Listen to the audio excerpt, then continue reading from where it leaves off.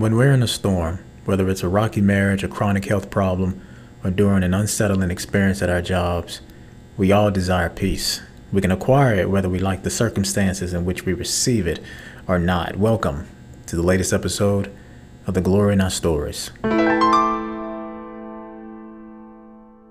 Life. You're born into the world, you grow, you mature, you go to college, you start a career and a family. Looks like everything goes as planned. Or does it?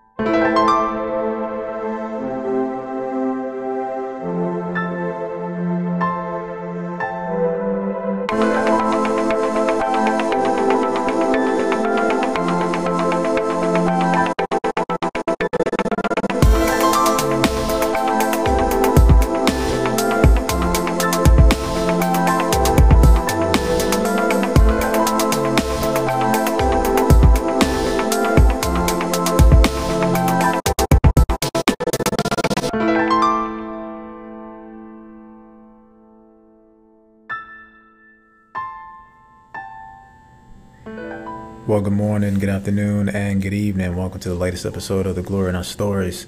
I'm your host, Calvin Wayne Pennywell Jr. The title of this episode is The Peace We Want versus the Peace We Need. The peace we want versus the peace we need.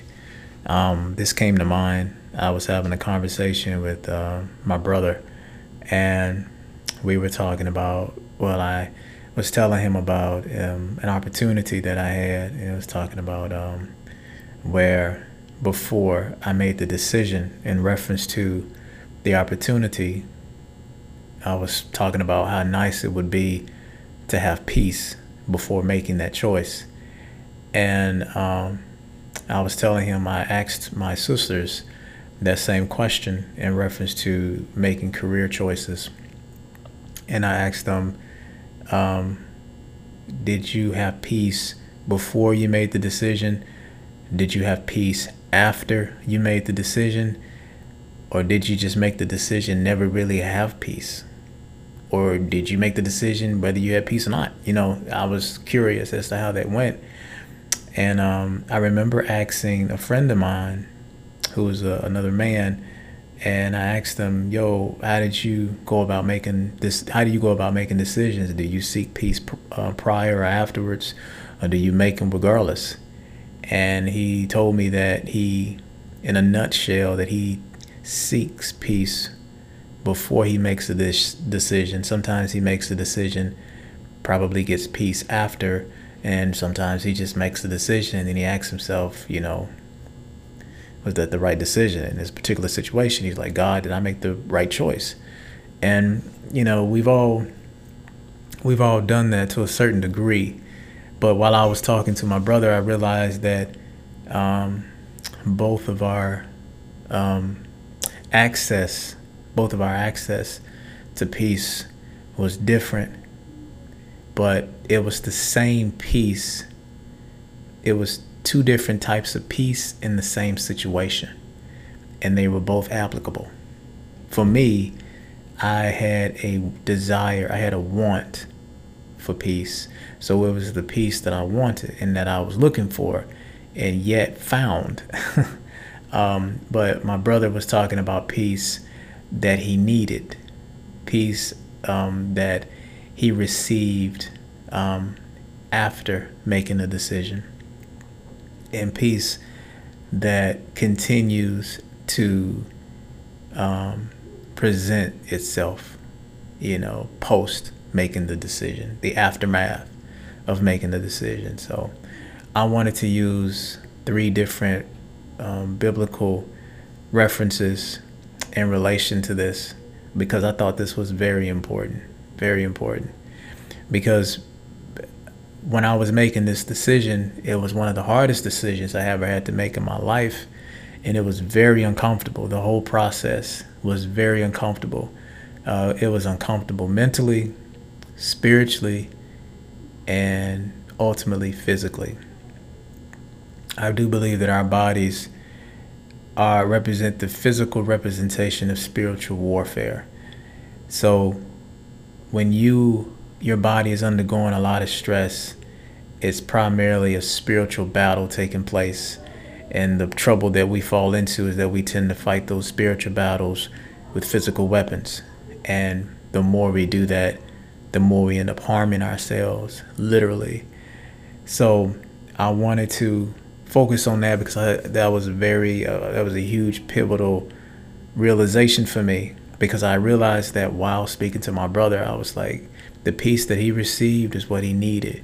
The peace that I am seeking is what I want. But they're both two different types of peace on the opposite ends of the same situation. So the examples that I wanted to use primarily come from the book of Matthew, if I'm not mistaken. No, I actually come from the book of Mark. These two scripture references do come from the book of Mark.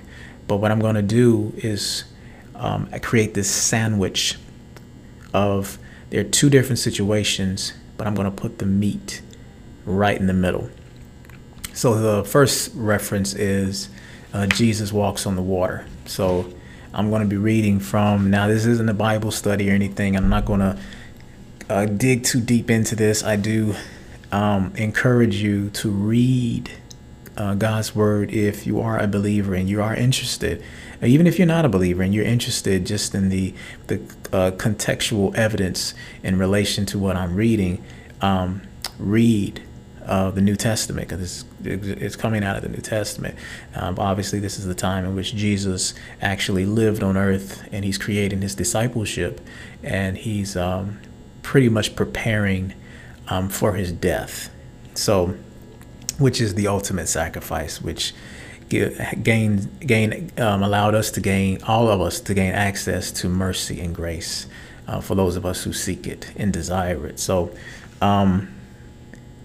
but yeah, it grants us all mercy and grace, all of us that do come to him, and all of us have access to God via Jesus, due the death of Christ, because he covered himself in our sins. And God said, I love you so much that I will give my only begotten Son, so that whosoever shall believeth in me shall not perish but have everlasting life. That's John 3:16. Probably the most iconic Bible verse quoted. But I just wanted to use that for a textual application. So I'm going to read from Matthew 14, verses 22 through 33. I'm gonna make this real quick. This section is called Jesus Walks on the Water. Again, read the book of Matthew for contextual evidence, but I'm going to read it as is. At this point, Jesus has been involved with his disciples, and at this point, this is the reference, the biblical reference, where Jesus walks on water, and thus invites Peter to do the same. So this Matthew 14, 22 through 33. It just says, immediately Jesus made the disciples get into the boat and go on ahead of him to the other side, while he dismissed the crowd. After he had dismissed them, he went up on a mountainside by himself to pray. Later that night he was there alone, and the boat was already a considerable distance from land, buffeted by the waves because the wind was against it. Shortly before dawn, Jesus went out to them walking on the lake. When the disciples saw him walking on the lake, they were terrified. It's a ghost, they said, and cried out in fear. But Jesus immediately said to them, take courage. It is I. Don't be afraid. Lord, if it's you, Peter replied, tell me to come to you on the water. Come, he said. Then Peter got down out of the boat, walked on the water, and came toward Jesus. But when he saw the wind, he was afraid, and beginning to sink, cried out, Lord, save me. Immediately Jesus reached out his hand and caught him. You of little faith, he said, why did you doubt? And when they climbed into the boat, the wind died down. Then those who were in the boat worshipped him, saying, truly, you are the Son of God. Again, that was Matthew 14, 22 through 33. In this scenario, they see Jesus himself, walk on water. And they look at him in amazement. And Jesus literally says, take courage. Don't be afraid. Peter needed Jesus to tell him, yo, tell me to walk on water. And Jesus said, come. Now, Peter literally received, a word from Jesus saying, come, walk on water. So Peter is literally walking on water just for a moment.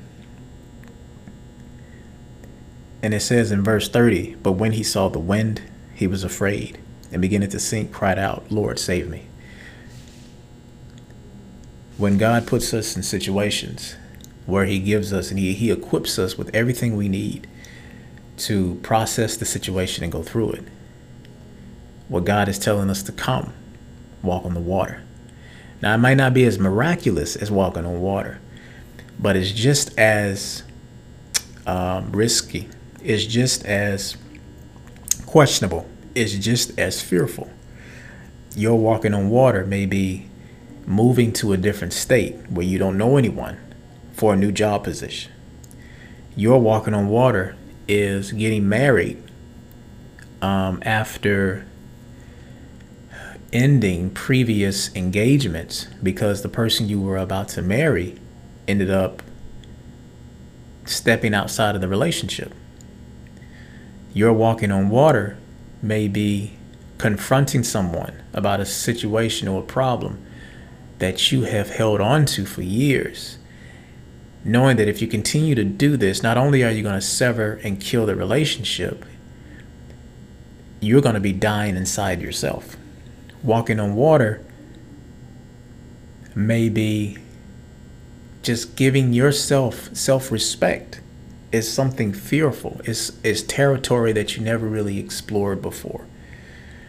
But when God opens a door and an opportunity for you to confront these fears and these concerns, what we do have to do is trust him, because he wouldn't have asked us to come. He wouldn't have asked us to walk on the water if we couldn't, if we didn't have the ability. Jesus wouldn't have asked Peter to walk on water if he couldn't.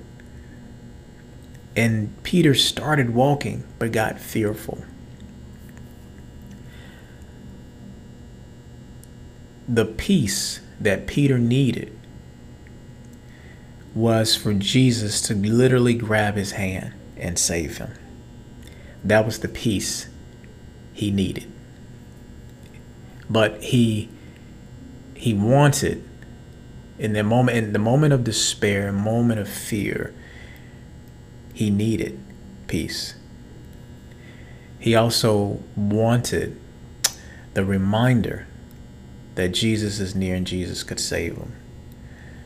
So in the midst of the wind, in the midst of the uncertainty, Peter, his need, his want became so severe that it became a need. He needed to be reminded. He needed to physically be saved. He needed to be reminded again. He needed to be reinformed. It needed to be reiterated that Jesus is near and that Jesus will provide safety. So in this scenario,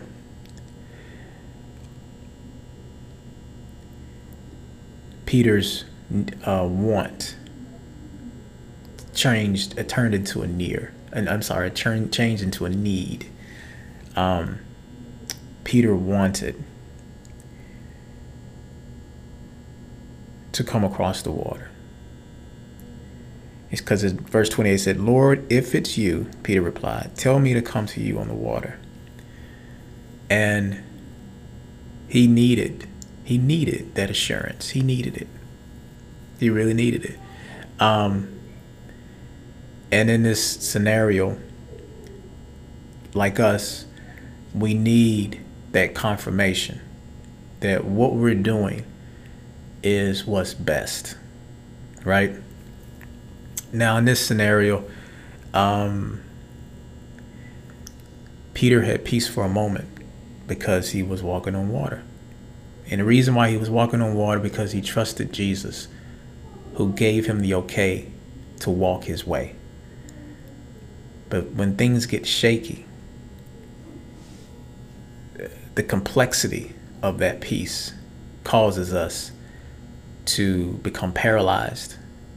It causes us to sink.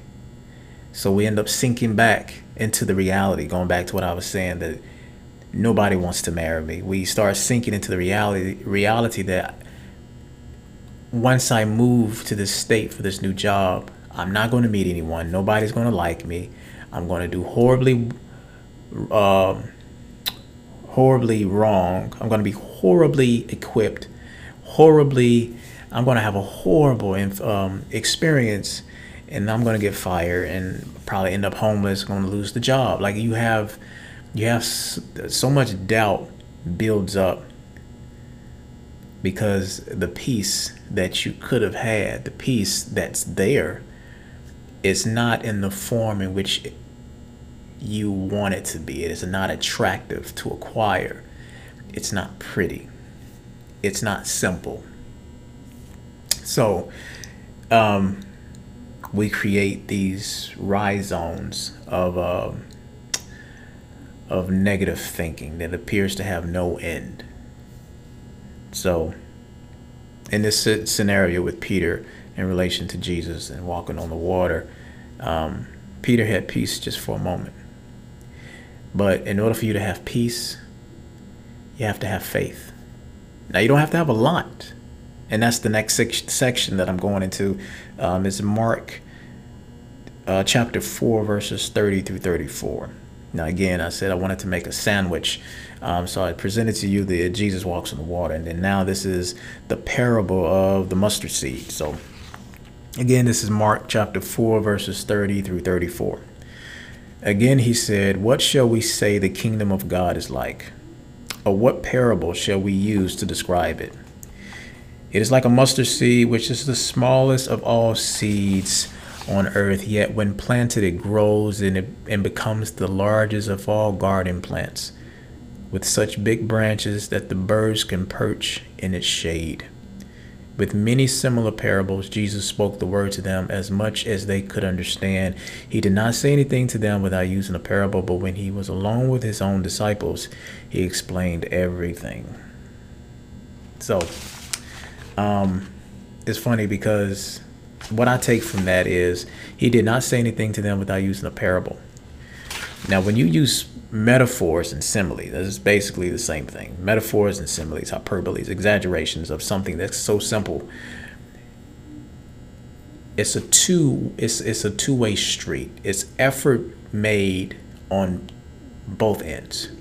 Somebody presents you a puzzle. It is your job to solve it. Because if you think about it, when somebody gives you a puzzle, they've given you all the pieces. So all the pieces you need to complete the puzzle are there. Now, as far as the skill and the time it takes to put it together, that's totally up to you. You can't say you don't have pieces. You can't say you have missing pieces because the person has given you all the pieces you need. So God,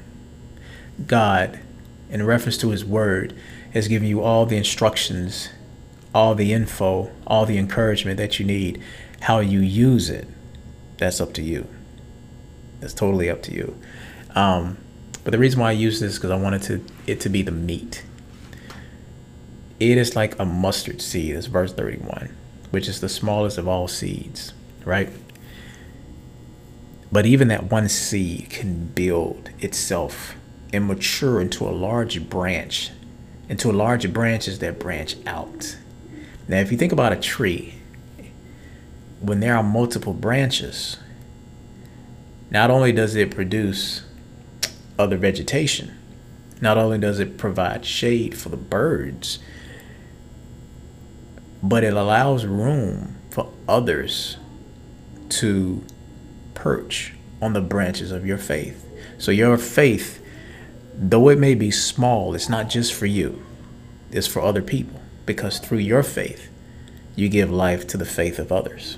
So all Peter needed was the faith of a mustard seed. And that mustard seed was enough to get him to walk across the water, even if it's for a little bit. That was just a mustard seed. So going back to all our situations, all you have to do is take a leap of faith. And with that comes a peace that surpasses all understanding. I've experienced that earlier this year, and it was amazing because I was smiling on the inside. I couldn't even explain it. Nothing bothered me for a moment. But that was a season. That was a season. But I needed that season to remind me that where I was going, I was headed in the right direction. It was a season of me walking on water and realizing that I'm able to do this because Jesus told me to come. He wouldn't have told me to come if I couldn't do it. So that's why I put that sandwiched in there. Now, I'm going to jump to, and this is the last part. As y'all can see, I'm shifting paper here. I printed this out. I didn't want to put this on my phone. I wanted to physically see this. So next part is Jesus calms the storm. Jesus calms the storm. Now, this is the famous scripture where Jesus is asleep in the boat and there's a storm, and they go to wake Jesus up, and if I'm not mistaken, I think it was Peter. No, it was the disciples. It says the disciples woke him up. I'm not going to misquote the Bible. Again, I would read this for context. Read it for yourself for confirmation. I do not want to misquote and misinterpret God's word. I do not want to do that, so I'm going to read it verbatim. It says, Jesus calms the storm. Again, this is Mark 4, verses 35 through 41. That day, when the evening came, he said to his disciples, "Let us go over to the other side." Leaving the crowd behind, they took him along just as he was in the boat. There was also other boats with him. A furious squall came up, and the waves broke over the boat, so that it was nearly swamped. Jesus was in the stern, sleeping on a cushion. The disciples woke him and said to him, "Teacher, don't you care if we drown?" He got up, rebuked the wind, and said to the waves, "Quiet, be still." Then the wind died down, and it was completely calm. He said to his disciples, "Why are you so afraid? Do you still have no faith?"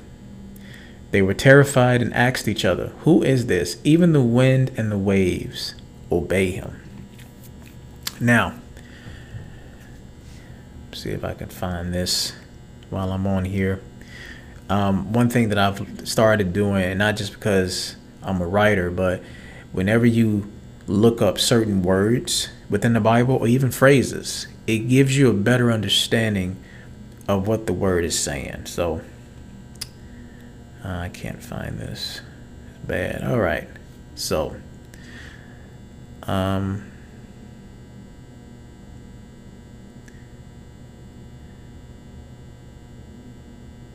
yeah, so I looked up the word stern. Now, most of us are familiar with the word stern, like a stern look on your face, like a very rigid expression. But in this reference, it says, let's go back to,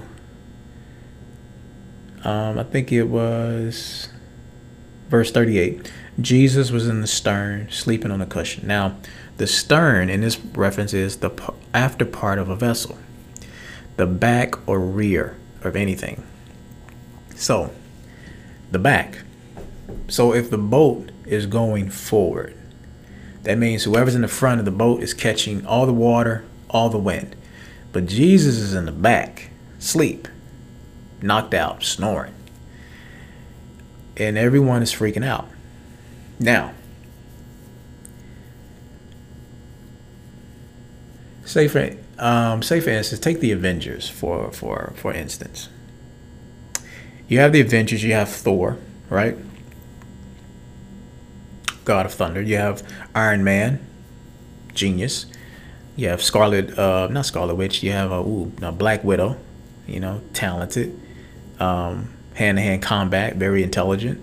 You have Hawkeye, right? You have all these heavy hitters. You have Captain America, of course, right?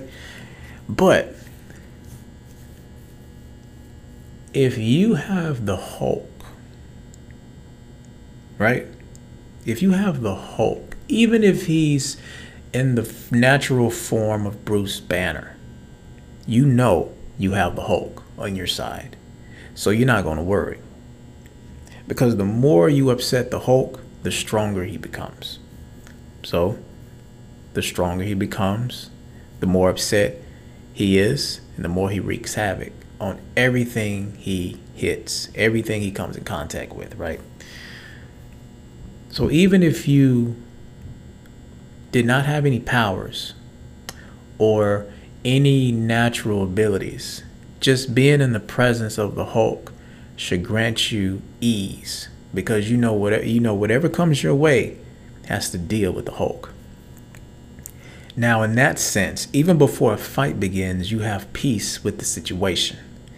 In this situation, the reason why this is so important is because though the storm was present, Jesus was there, and he was asleep. And a lot of us mistake what we assume God's lack of presence as him ignoring what we're going through. And it's not. Because even in the midst of rocky waves and uncertain winds coming in and out of our circumstance, God is still present. And in this situation, Jesus was still present. Now, one of my favorite pastors that I like listening to is T.D. Jakes.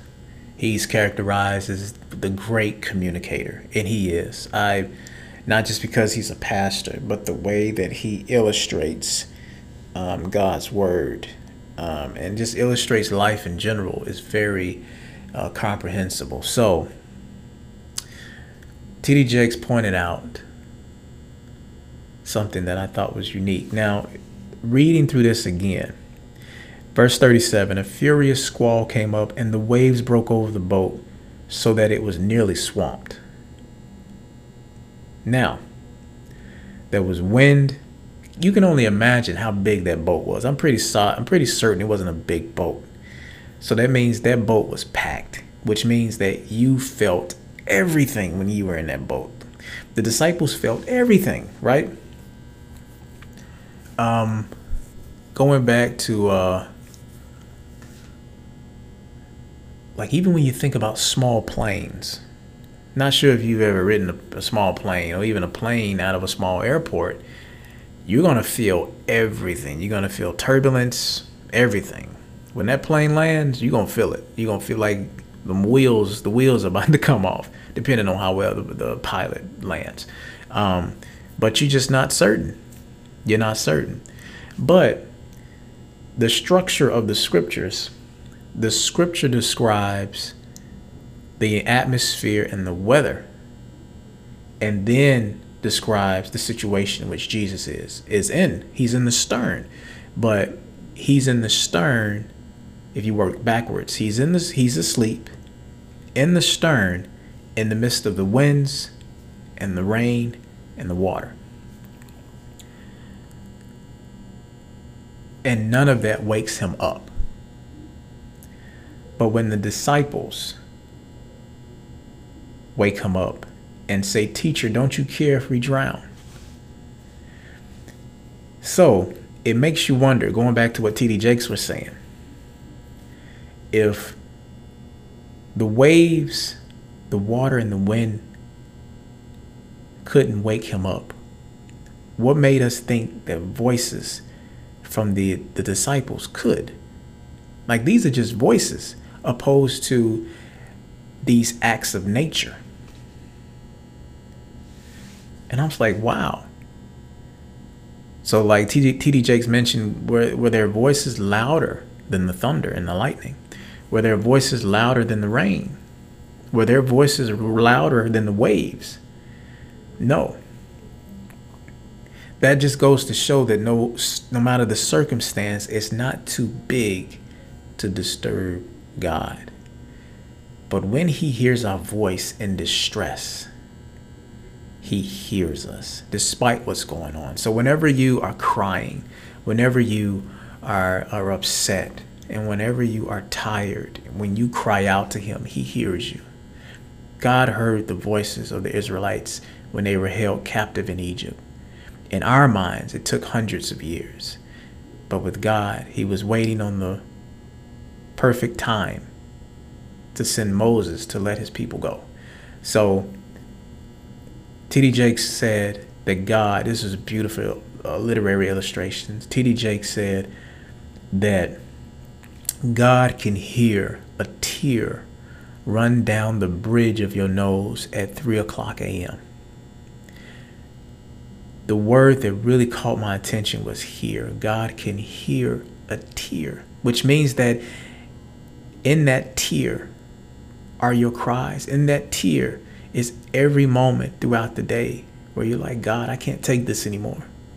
God, I'm scared. God, this is new to me. God, they're being rude. God, they're trying to destroy me, and I'm doing the very best I can. All of that is captured within your tear, which means that's why God hears your tears. So going back to the title of this episode, the peace you want versus the peace you need. The peace that you needed, the peace that the disciples needed in this moment, was realizing that despite Jesus' slumber, Jesus was present. Jesus has the power to make even the wind and the waves obey him. Quoting verse 41, even the wind and the waves obey him. He has the ability to do that.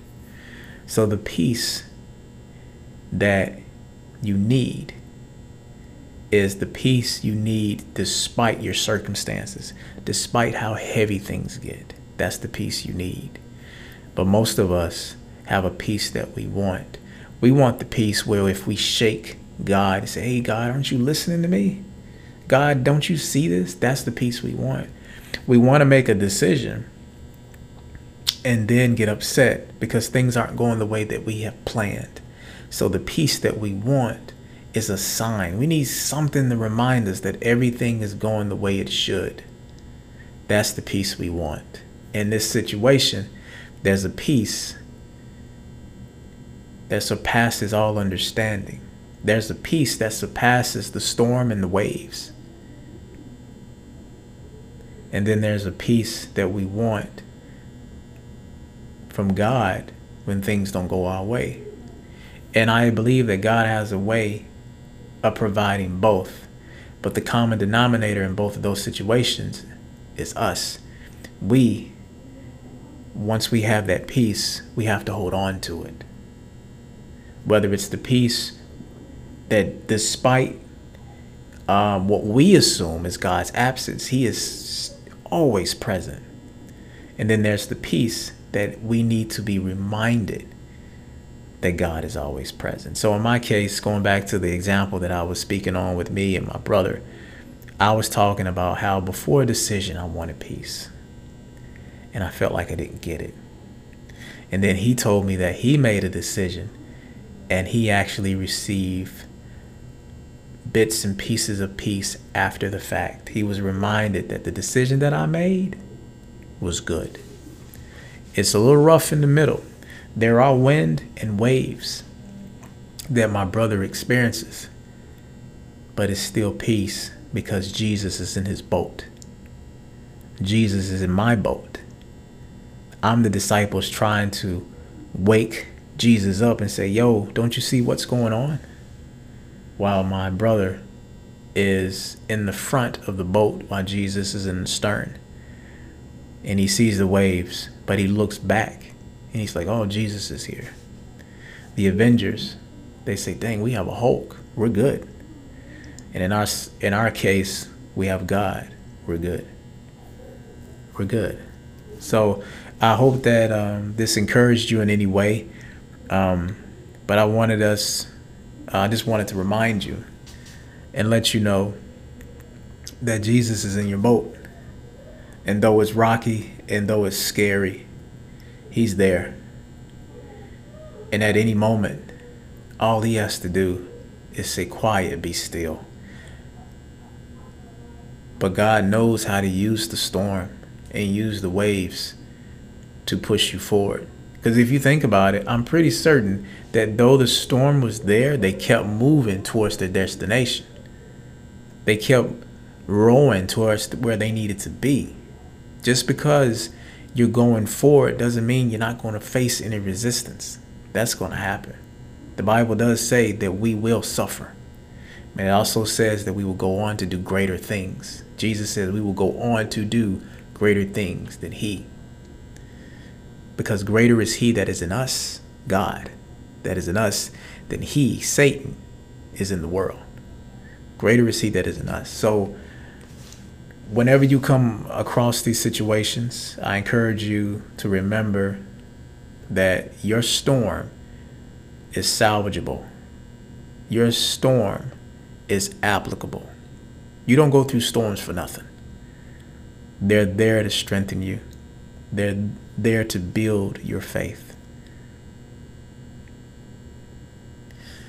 And sometimes, instead of, because like I said, all it takes is the faith of a mustard seed. But that mustard seed has to have roots. It has to catch so it can grow. Because it's not just for you, it's for other people. So I hope this helps you. I hope when my brother hears this, that I hope he knows that that conversation we had encouraged me to do this episode. Because I realized within that conversation that the peace that I was looking for was the peace of waking Jesus up and saying, yo, we're in the middle of a storm. But the peace that he was speaking of was the peace of knowing that knowing that Jesus is in the stern and you're in the front of the boat and you're feeling everything that's going on, you're reminded that you're where you need to be. So hope you all have a wonderful day. Enjoy your weekend. This is the latest episode of The Glory in Our Stories with your host, Calvin Wayne Pennywell Jr. On this episode titled, The Peace We Want versus the Peace We Need. Yo, thank you for listening. Tune in next time for the latest episode of The Glory in Our Stories.